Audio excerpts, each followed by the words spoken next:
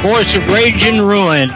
Welcome, everyone, to Rebel Madman Radio here at Republic Broadcasting Network on the 10th day of February in the year of 2024, and we have a dynamite program for you tonight. And but before we jump into that, and I introduce our most esteemed guest, along with our good buddy from up there from New Boone, Mr. and Black Jack Mountain, Mr.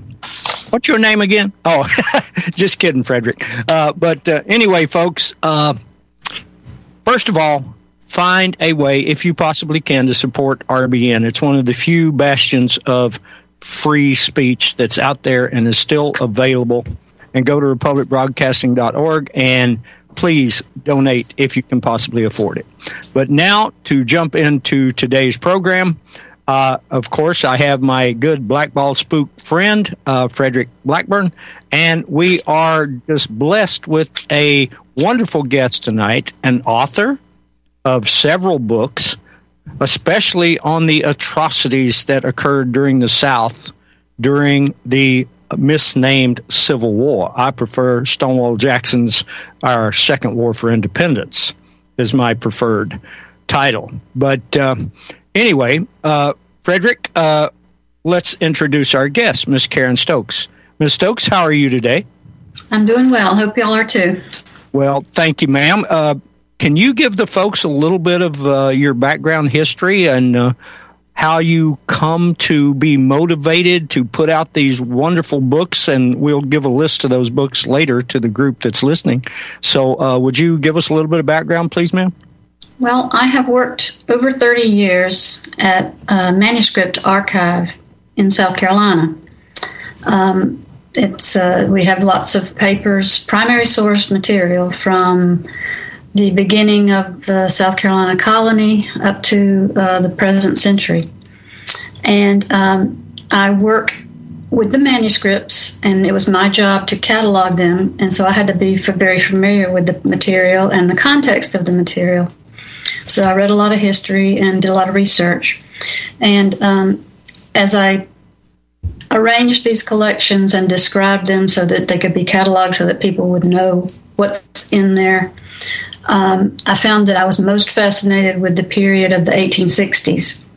And the letters, especially the wartime letters and diaries, were the most compelling material that I ever read. And so I just developed a very strong interest in that period of South Carolina history. And that's after working with these manuscripts for many years, I started writing.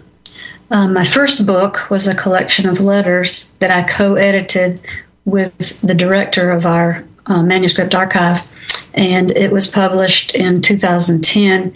And from there on, I started doing other books and articles and newspaper articles and journal articles.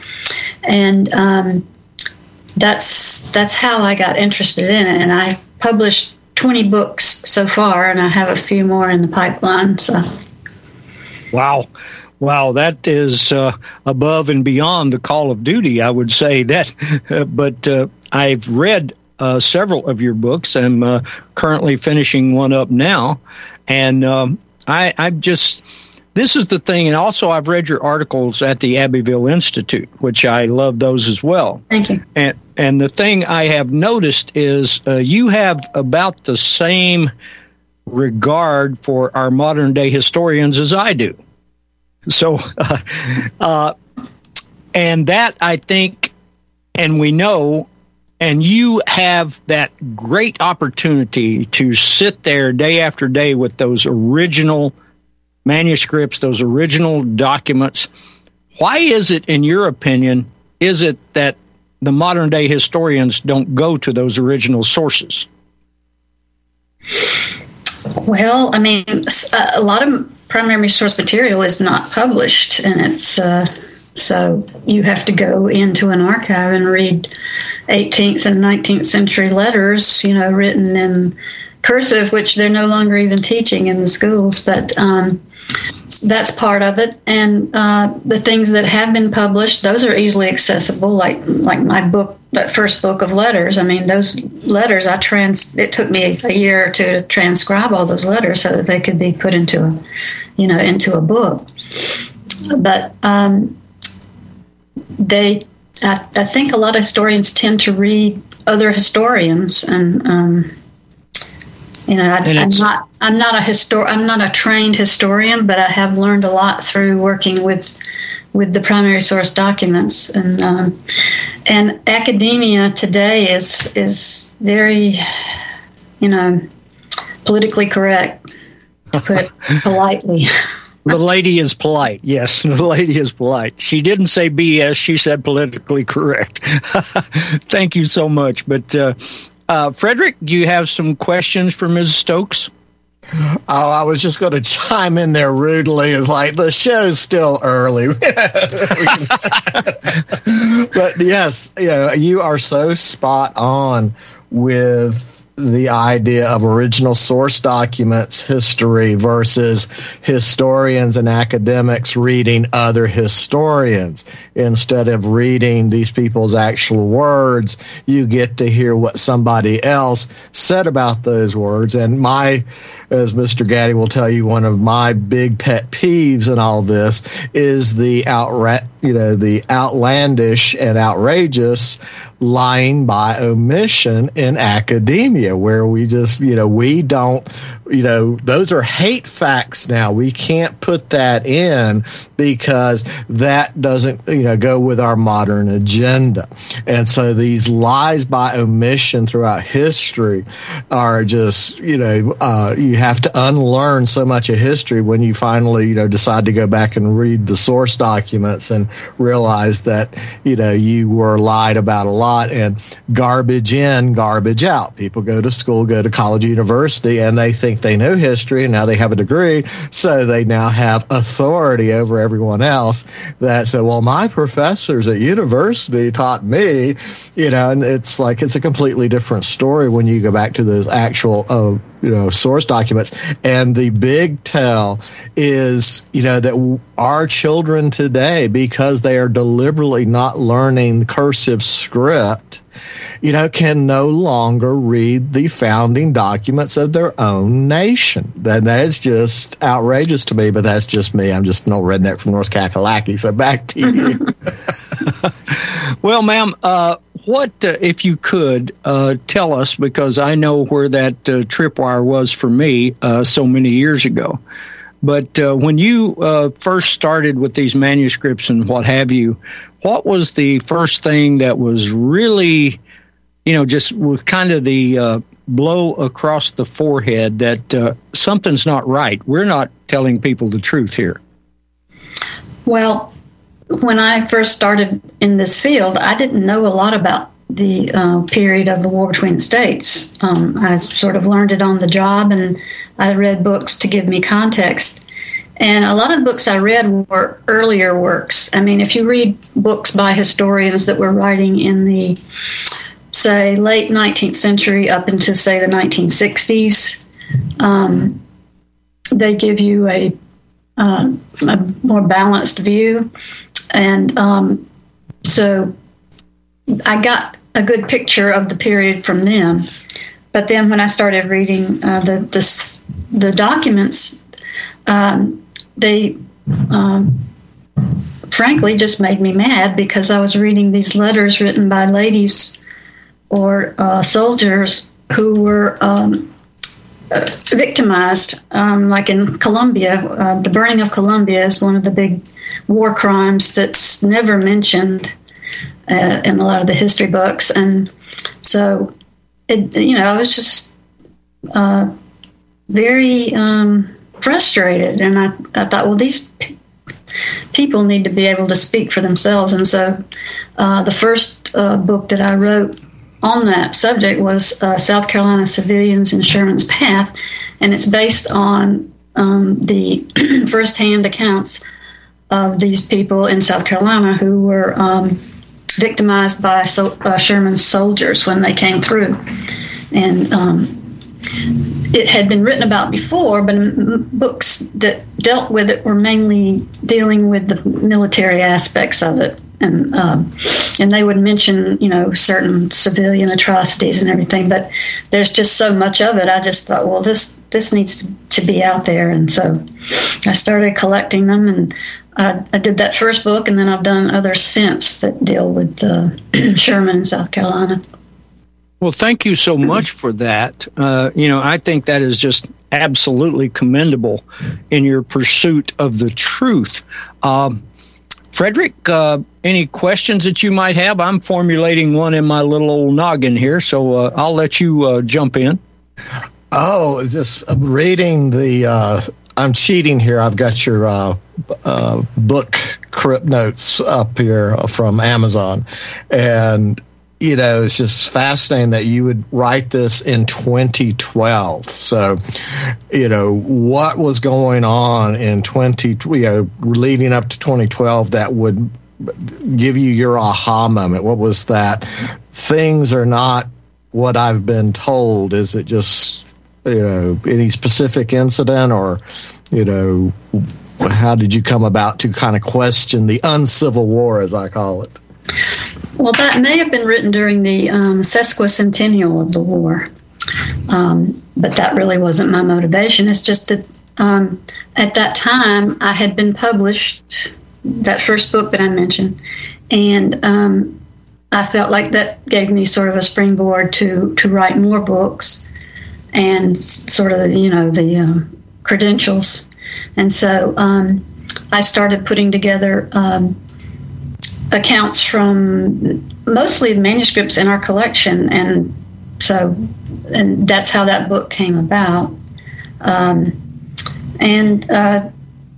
There's so much material. I could only, the publisher I was working with, they have a format that they want. They don't want a book to be longer than a certain amount, and so you could only put so much in that. And so I saved some for future books. And I also wrote about, other incidents in South Carolina that took place that are very little known, even by people who live here. I wrote a book about the Immortal 600, which was a group of 600 Confederate prisoners of war that were brought down to Charleston Harbor and put into a stockade prison on an island in the harbor that was under fire from the Confederate batteries, because the Union's force had captured that particular island. And they put these men in there as sort of human shields, and the Confederate artillerists were skilled enough not to hurt them. They shot over their stockade prison. But they were very badly and cruelly treated, and after they were taken out of Charleston Harbor, they were taken down to Fort Pulaski, Georgia, where they were put onto a starvation regime for a couple of months. And their story is just very shocking, and so I put that into a book. And most people have never even heard of this story, and so I just wanted it told. I wanted these men's story to be known. Now, there had been another book on that subject written back in the 90s, a really excellent book by a lady who did just fantastic research. But I had come across more material in our collections, and I wanted to add that. And her book was somewhat longer, and I wanted to make something more kind of succinct and a little more readable. And the publisher I was working with, they only want so much in a book. They have the format that I mentioned, and so that was published also. Well, ma'am, if I may, one of the things in reading some of your articles as well, which I truly enjoy reading, you have the same disdain that I do for the authors, historians, or what have you, who leave out purposely, I'm sure, the atrocities that were committed against the black folks in the South. It's like it never happened. And that, to me, when I first saw that, was quite alarming. And then, once I would like for your thoughts on that, and then I would like for you to tell our folks what you know about the contraband camps. I don't know of any. I've studied contraband camps, but I don't know of any in South Carolina. There were in Tennessee. There were quite a few. They were in different areas. But first of all, would you please speak to the atrocities that were committed against the black folks in the South by the Union Army? Well, my area that I've researched the most is South Carolina, so I can speak to that. Please do. In November 1861, which was pretty early in the war, the Union forces captured a city on the coast of South Carolina called Beaufort, and they took over that whole area. There were islands around there. Hilton Head Island became their southern headquarters in the South. And they were also blockading Charleston Harbor, which was a little further north. And so that part of South Carolina was in Union control from November 1861 until the end of the war. And there are stories of that were, documented by some of the people who, some northern school teachers came down. The school marms, and they wanted to, to try to help and educate the black people. And some of them in their diaries wrote about how the women were being mistreated by the soldiers. And they weren't happy about it, of course, and they didn't seem to get punished for it either. So that went on. I wrote about that in my book, Confederate South Carolina. There were contraband camps there, but they were, it was somewhat different in South Carolina because they were, these people were in the place where they had been, that was their home. That part of the South Carolina was their home. And they tried to help them. They tried to educate them. And these people who came down from the north, the civilians. And they were fed and treated all right, but when they started conscripting black men for the Army, a lot of the black men in South Carolina that were in that area who did not want to join the Army, but they were forced to do so. So you could consider that a form of mistreatment. And they were hunted down and, forced to go into military service. Not all of them, but some of them were forced in. And then when Sherman decided he was going to make his march across South Carolina, he came in January 1864, and his men were known for mistreating the blacks also in that area, and particularly women. And there's some rather horrible incidents that happened. And they just, they didn't seem to care. And they weren't really punished for it either. And then when Sherman's army marched out of that area, sort of diagonally across the state going northwest, all along the route, they were burning and plundering, and they stole from the blacks just like the whites. I mean, they would go into the slave quarters and steal their food and whatever they had and their livestock. And whatever little trinkets they might have or clothing. And just like they were stealing from the white people, they were burning, just about everything in their path. But first they would plunder the places. And sometimes they would leave things standing. Sometimes they would leave the slave quarters standing. But they were at least plundering from them. And also Sherman's men were known for stringing up people to get them to divulge where the family valuables were. They would go to a plantation and they would find, let's say, an old white man who lived there or one of the slave men, and they would string them up from a tree and hang them, and not to death, although sometimes that happened, to get them to torture them enough to get them to divulge, they buried the family silver in the graveyard or something, So, and then when they got to Columbia, South Carolina, which is kind of in the center of the state, that's the capital of South Carolina, there was some very there was a murder of a black man in Columbia that Sherman was aware of, because as soon as it happened, he was walking down the street with the mayor, and some of his soldiers had just shot a black man, and he asked them, why did they do that? And they said, well, he gave us some lip, to put it politely. He was impudent to them. And so they shot him, and he was dead. And Sherman didn't do anything about it. He said, well, we don't have time for court-martials and things like that. And he just moved on. And the mayor recorded this later. And then there were William Gilmore Simms, who was a very famous author in South Carolina at that time. He was in Columbia when it was burned. And as soon as they were gone, as soon as the Union forces left, he started interviewing people all over the city, gathering their accounts and what happened to them and their experiences. And he recorded, quite a few incidents of black women being raped and even murdered. So it was. Yes, ma'am. Of course, are you familiar with the works called The War of the Rebellion?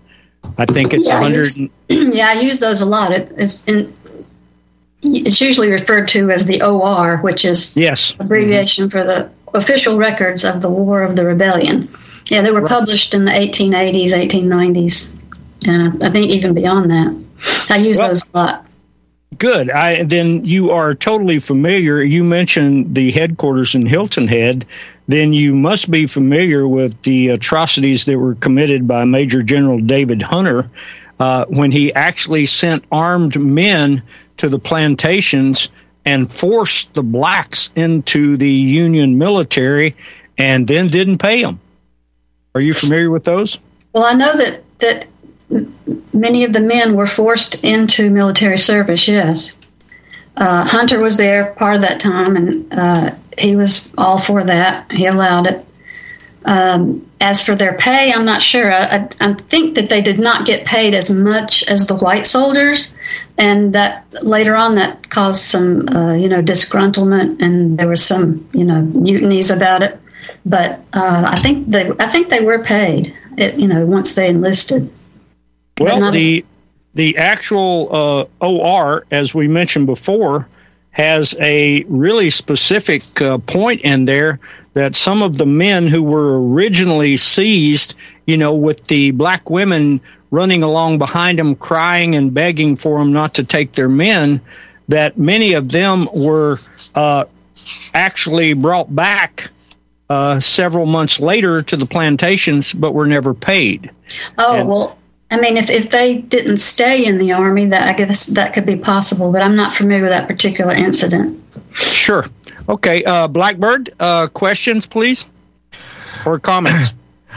Just observations that as I'm relearning the Uncivil War and the tactics that were actually used against not only the Southern soldiers, but the Southern civilians and the black slaves that they were supposedly, doing this for the benefit of, right? For you believe, the experts at Appalachian State University, for example, this was all about slavery. But that, you're dealing with a model of warfare, of total warfare. This is just to wipe out a population and completely break it, right? And starve them to death. And I just keep seeing parallels between the U.S. Uncivil War and things like the later Holodomor in the Ukraine, the Armenian genocide, how German POWs were treated after the war in the Eisenhower, Rhine Meadow camps, etc. And so you just see the same absolute warfare tactic being played out, and the people fighting against it are still trying to play by some type of rules of warfare, that somehow we could have an ethical warfare, and they're fighting one tactic against an adversary that has no such morality. That their whole thing is, you kill everyone, everything, you burn it all to the ground, and then we just rebuild it out of the ashes. I mean, have you ever thought about different, I don't know if you had research in other war theaters and what your observations were there? Well, I'm sure there are war crimes in every war. My concentration, of course, is the war between the states. And, I don't know that much about the war crimes of World War II and things like that, so I really couldn't comment on that. I'm sorry. All right, thank you. Well, that's certainly okay. It's a crazy thing about us blackballed spooks. We try to correlate things because that's how we were trained. If it happened here, it's going to happen patterns there. Everywhere. those hate patterns. Yeah, unfortunately, darn that training anyway. But I'm really enjoying this South Carolina in 1865. Before we come to the break, could you kind of give the people a little background on your reason for writing South Carolina in 1865, please, ma'am? Well, we just have such a rich collection that I work with. I mean, I'm still working there at that manuscript collection, and I come across things here and there that I had not been aware of before, and I just wanted to add those to a book. That book that you're mentioning, South Carolina 1865, has a chapter on the burning of Columbia. I'm sure you're aware of that. Yes, ma'am. But yeah, there's just so much that I find, and some of the things that are in South Carolina in 1865 that were mentioned in my first book, South Carolina Civilians and Sherman's Path, are dealt with in more depth.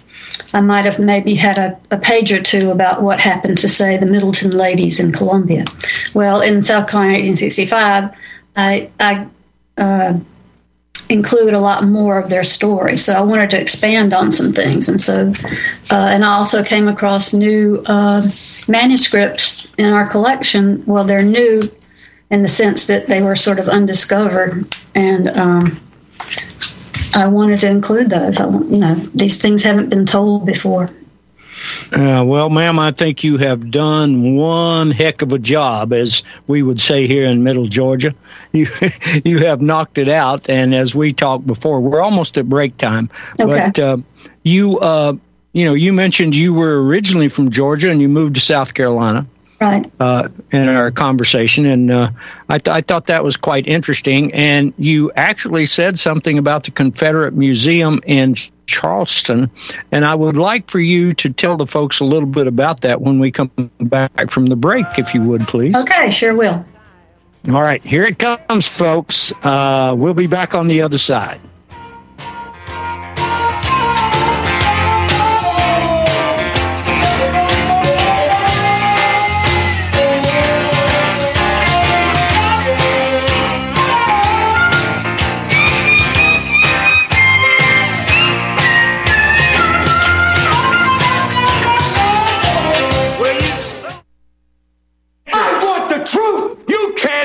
The truth. You're listening to Republic Broadcasting Network. Real news, real talk, real people. Because you can handle the truth.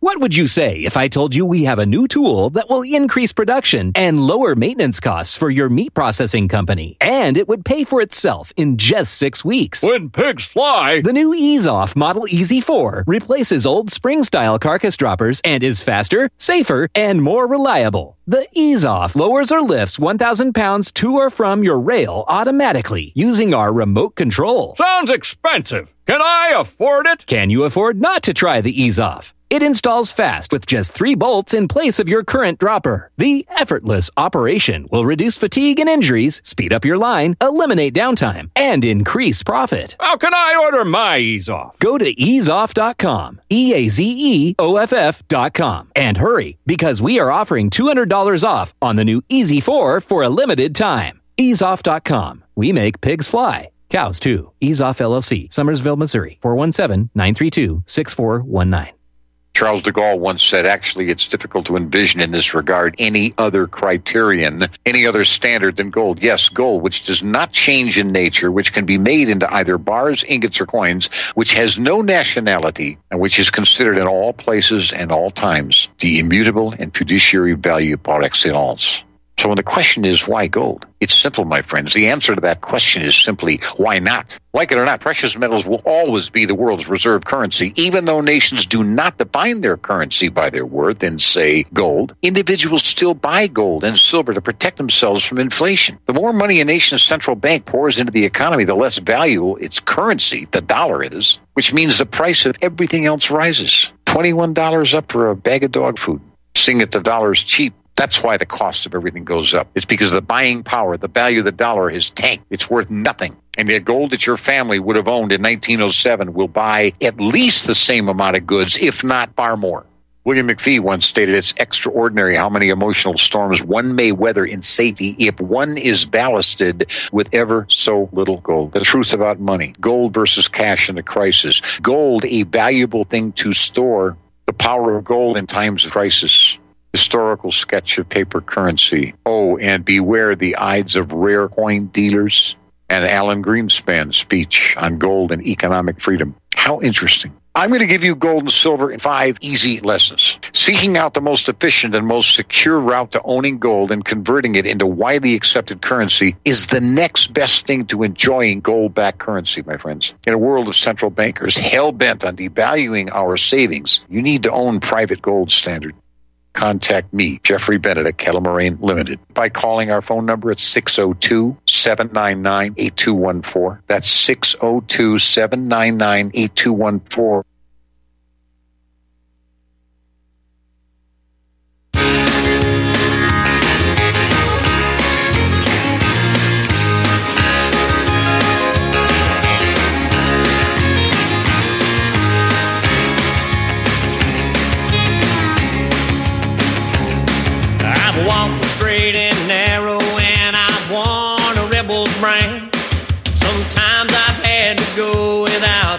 Being my own man, I've rallied to the cause when I knew the cause was right.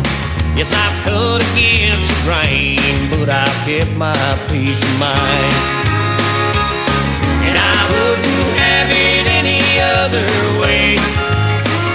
If there's a price for being me, well, that's what I'll have to pay.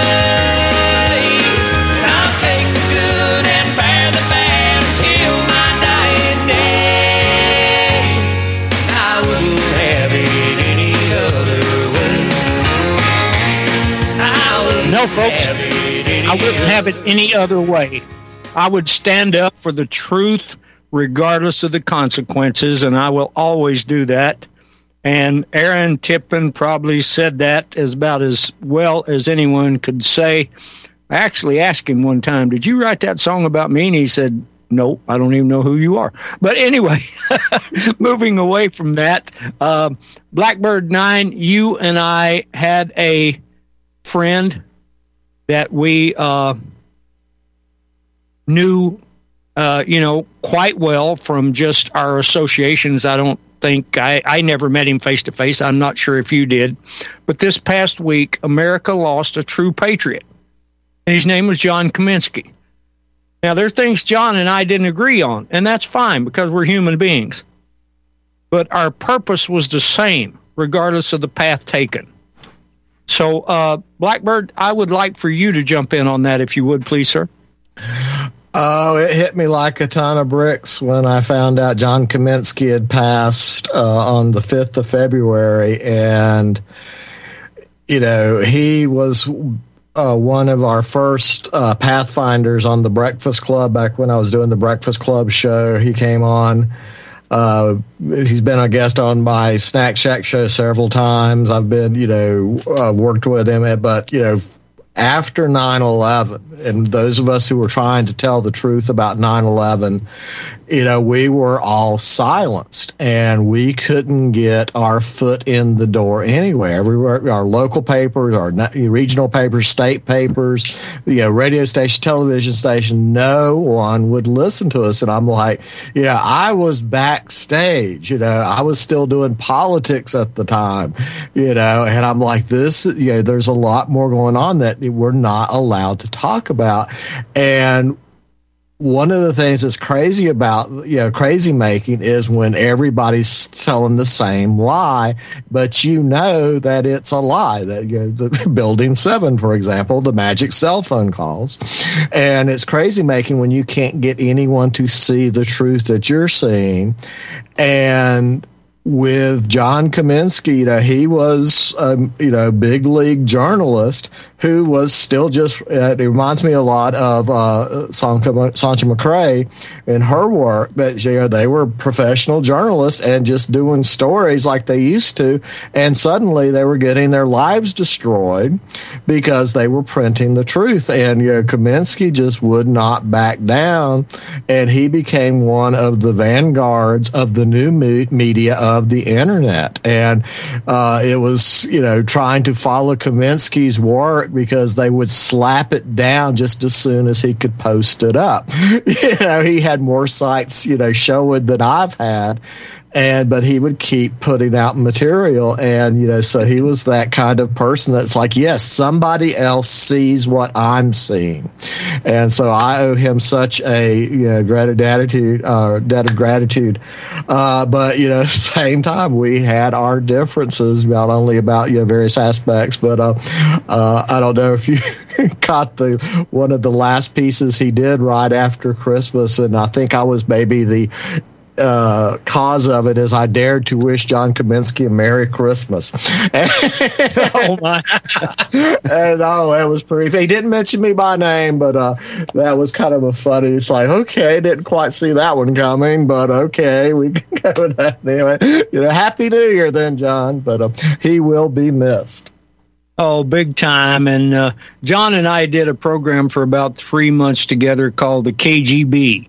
And that was the Kaminsky-Gaddy Brain Trust. And I certainly enjoyed those times together. And yes, we had a falling out, a philosophical falling out. But afterwards, we communicated on multiple occasions, phone calls, emails, what have you.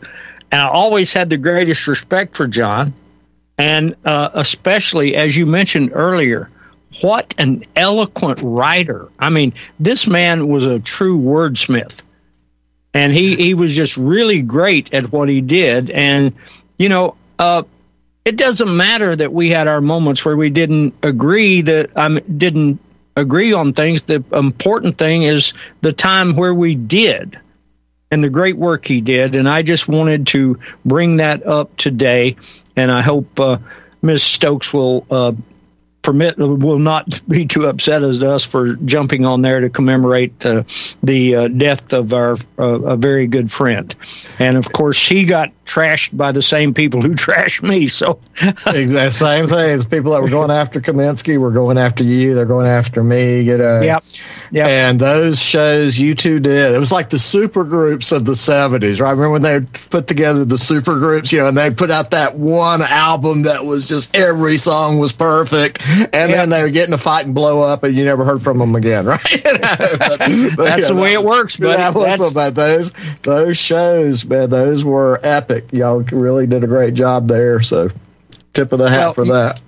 Human nature. And now, Ms. Stokes, she did permit me to call her Karen, so I appreciate that. And so, Karen, would you kind of go through a list of the works that you have done? Because our listeners need to know, because they're probably not going to hear about this anyplace except shows like this one.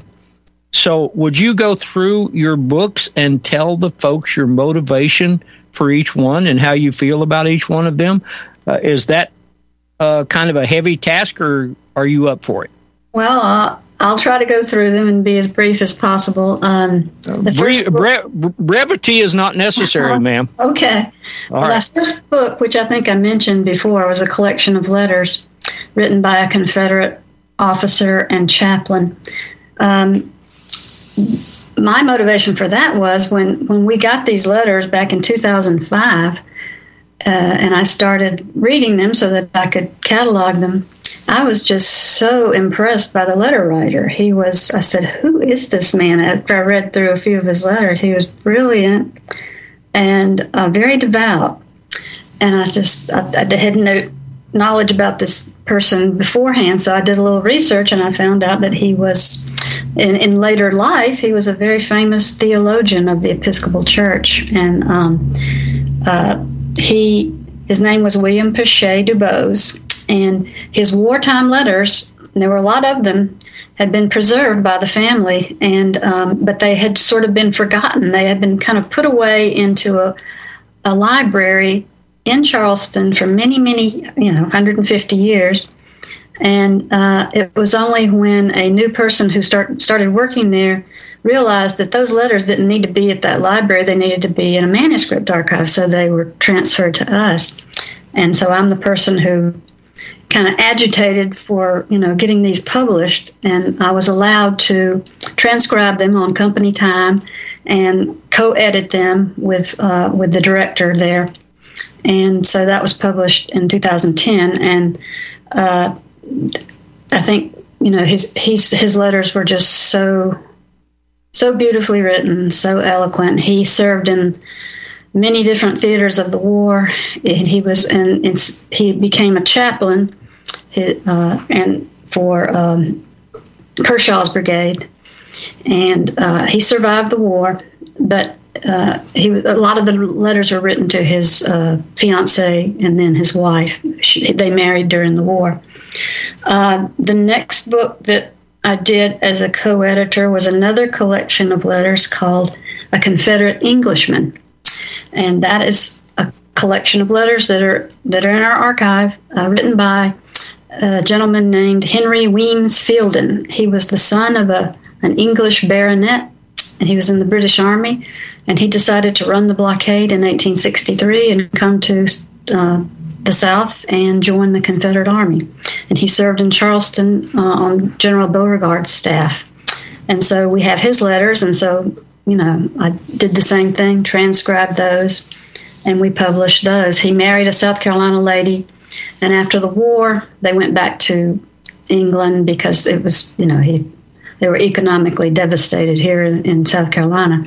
And he rejoined the British Army, and later he became a rather noted naturalist and an Arctic explorer.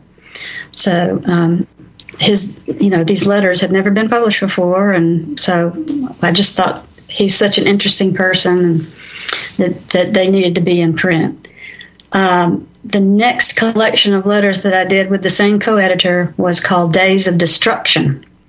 It's also written by a soldier in Charleston who was in the Signal Corps, and he was stationed in the steeple of a church in the city with a telescope. And he could look out on Charleston Harbor and see all the naval engagements that were going on there and the shelling. And he was up there for, many months, and he reported on all that he saw and the told that the Union shelling from one of the islands in the harbor went on. The siege of Charleston was the longest siege of the war. It started in the actual shelling of the city started in August 1863 and lasted until February 1865. And they were constantly throwing shells into the city. And he reported on, this or that church has been hit, or this or that building, or so-and-so was killed today. And so, his letters are sort of a gold mine of information about that period of history in Charleston. His name was Augustine T. Smythe. His father was a clergyman, and his whole family was very prominent in Charleston. I'm not doing these in order, but the next set of letters that I published I did on my own. And those were the letters of the Haskell family of Abbeville, South Carolina. That was a prominent planter family of that area who sent 7 sons into the Confederate Army, 2 of whom became colonels and served in the Army of Northern Virginia. One of them was killed at Gettysburg. One was killed on Morris Island in Charleston Harbor. But they were all very well educated, very eloquent writers of letters, and their one of the letters in the collection was characterized by a famous historian as the most beautiful letter of the war ever written during the war. Douglas Southall Freeman, who wrote Pulitzer Prize-winning biographies of George Washington and Robert E. Lee, was very interested in the Haskell family because the Haskells were under Lee's command, and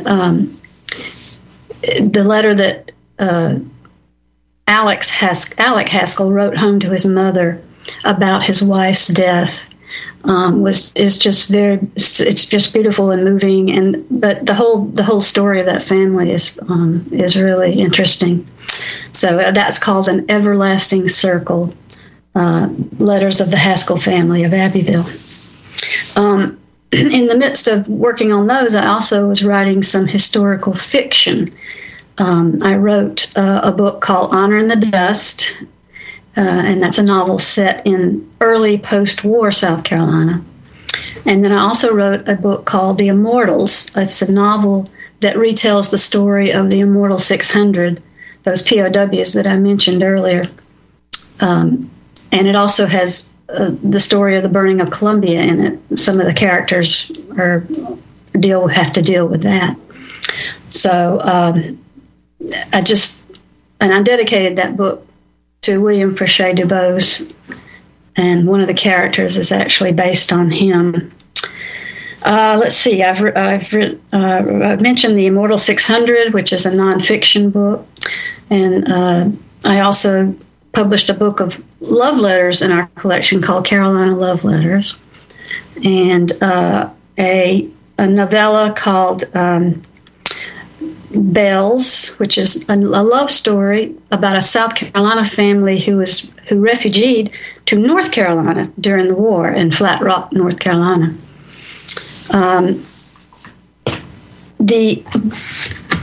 We've already mentioned the South Carolina book about Sherman and South Carolina in 1865, which is my latest book with that publisher. I also wrote a book called Confederate South Carolina, which is one of my favorites, and it deals with different stories about things that took place and the people's stories during the war in South Carolina. And I have a chapter in there about what really happened at Fort Sumter, and I think that was a story that needed to be told too, because if you open a history book these days, it makes it sound like the hot-headed Southerners just fired on that fort for no reason and started a war, which is not what happened, of course. Totally untrue. And I started publishing books with Shotwell, which is a independent publisher in Columbia, South Carolina. And if y'all haven't checked out their website, you should. They've published a lot of good books. I think their motto is unapologetically Southern. So they don't. Love that. So you might want to check out Shotwell in Columbia. And they published my book called A Legion of Devils. And that's more about Sherman, more stuff that I found. And it's got a great cover, too. And they also published recently a book called The Burning of Columbia, South Carolina, which is a short book, and it's the memoir of a Columbia physician who was there and wrote about what happened to him, and also he was very upset about things that were written just after the war by, particularly one of Sherman's generals named Nichols, officers, I should say, named Nichols, who generated some falsehoods, and so this Columbia physician wanted to rebut him and set him straight about the burning of Columbia. One of the things that Nichols said was that none of the Sherman soldiers ever harmed or insulted a woman in South Carolina, which was laughable, of course. So that's with Shotwell. And I've also contributed to a book that was published by the Society of Independent Southern Historians, and it's called Understanding the War Between the States. And it's sort of a textbook-like book that you can find online. And I think it comes up when you put my name in Google, too. But it's meant for students, and it deals with all different aspects of the war. And I contributed 2 chapters to that, one about the treatment of the prisoners of war, and also the one about Sherman and the war crimes against civilians. So, the latest book that I did was for the Confederate Museum in Charleston. I've been volunteering there, and they also have a manuscript collection, and I discovered the writings of a lady whose name was Mrs. Jane Chichester, which is an interesting name, and her husband was in charge of a small fort in Charleston Harbor called Castle Pinckney, and also he was the chief of artillery at Battery Wagner on Morris Island, which was a very important defensive fortification in Charleston Harbor. And she wrote a memoir, and so we decided, well, we had the manuscripts of it and her little pamphlet, and so we published that, and we sell it at the museum sort of to raise funds. But I'm working on another book. Oh, and also I published with Shotwell a book called Fortunes of War. It took a long time to get this published because the book was originally published in Germany in 1879. It was a memoir of a young German who immigrated to South Carolina in 1859 and, of course, got caught up in the war. And he became involved in blockade running business in Charleston. And his business took him to Columbia, and unfortunately he was there when Sherman was there. So he's got a few chapters in his book about his experiences there, and those are pretty hair-raising. So, but I found a historian friend of mine found a German scholar, and this gentleman, Robert Peters, who lives in Louisiana, it took him several years to do the translation of the book, partly because he was having some bad health. But when it finally got translated, Shotwell, I edited it for Shotwell and wrote an introduction. And so that book was published a year or two ago, and that's the first time that it's been published in its entirety in English. And so it's, like a sort of like a new source on the war, written. It was originally published in 1879 in Germany, like I said, but I don't think much attention was paid to it. The author, whose pen name was August Conrad, he wrote about in his book that the Germans did not support the South during the war between the states. They were more on the side of the Union. And the United States raised a lot of money off the German states before it was unified as Germany. And they raised hundreds of thousands of dollars for the war through selling war bonds there in the German states. And they bought them up. And I have another book coming out by Shotwell. It should be out possibly next month. And that's called A Confederate in Paris. And it's from a collection of letters and in the collection of the society where I work, and they were written by a Confederate diplomat named Ambrose Dudley Mann.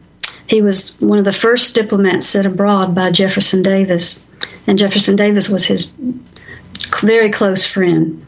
Jefferson Davis's wife said that her husband and Dudley Mann were like David and Jonathan. They loved each other till extreme old age, she said. And Mann was sent. He was sent abroad to get recognition for the Confederate States from the great European powers, Great Britain, France, etc. And he was in Belgium, too, trying to get the endorsement of King Leopold and others.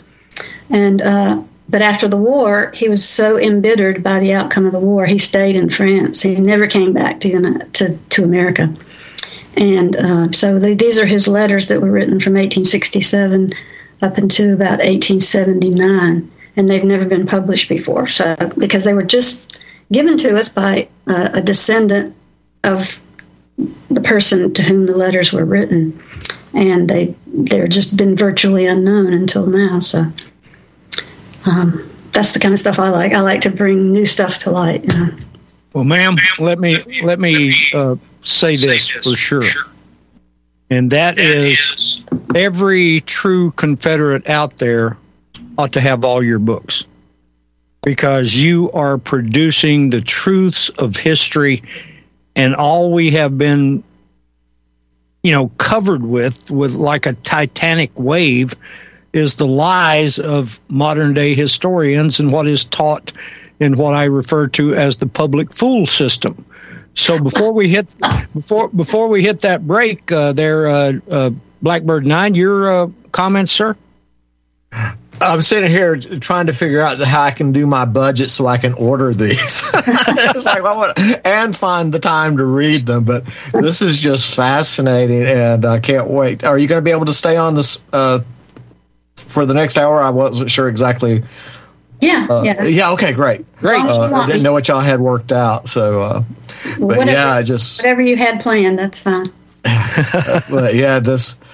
And again, the source documents of what really happened versus this new history of what is being taught. And as Mr. Gaddy was joking, I go round and round with our local university here, Appalachian State University Teachers College, which has basically been invaded by this, slime mold mind virus of we've got to basically rewrite all history. And that's what's now going to be taught in the public schools, because, Appalachian State University supplies many of the school teachers for the public school systems in this Appalachian region.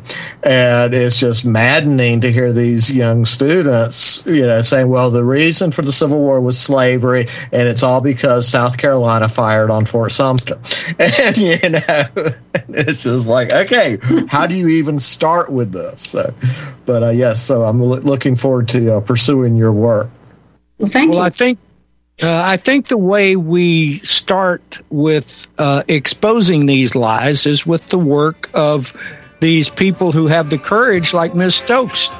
Well, here comes the break, folks. We'll be back on the other side. Freebird.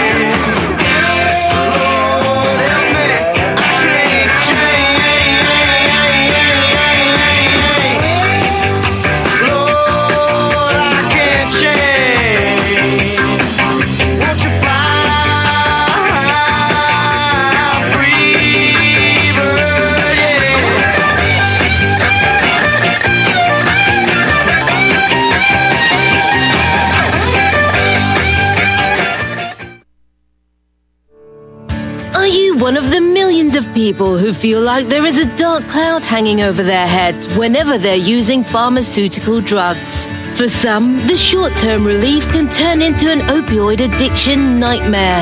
Have you ever wondered why CBD oil is a billion-dollar industry? It's because it works better than opioids and is actually healthy for you. However, CBD oil is stripped of all other helpful compounds found in the hemp plant. According to neuroscientists, the whole hemp plant, otherwise known as hemp paste, is even more effective than the chemically processed CBD oil. Are you ready to take back your health? You can try hemp paste for the price of a cup of coffee. hemppaste.com/RBN. Free shipping on orders over $50. See the banners for hemp paste at republicbroadcasting.org and visit hemppaste.com/RBN. You're listening to the Republic Broadcasting Network. Because you can handle the truth.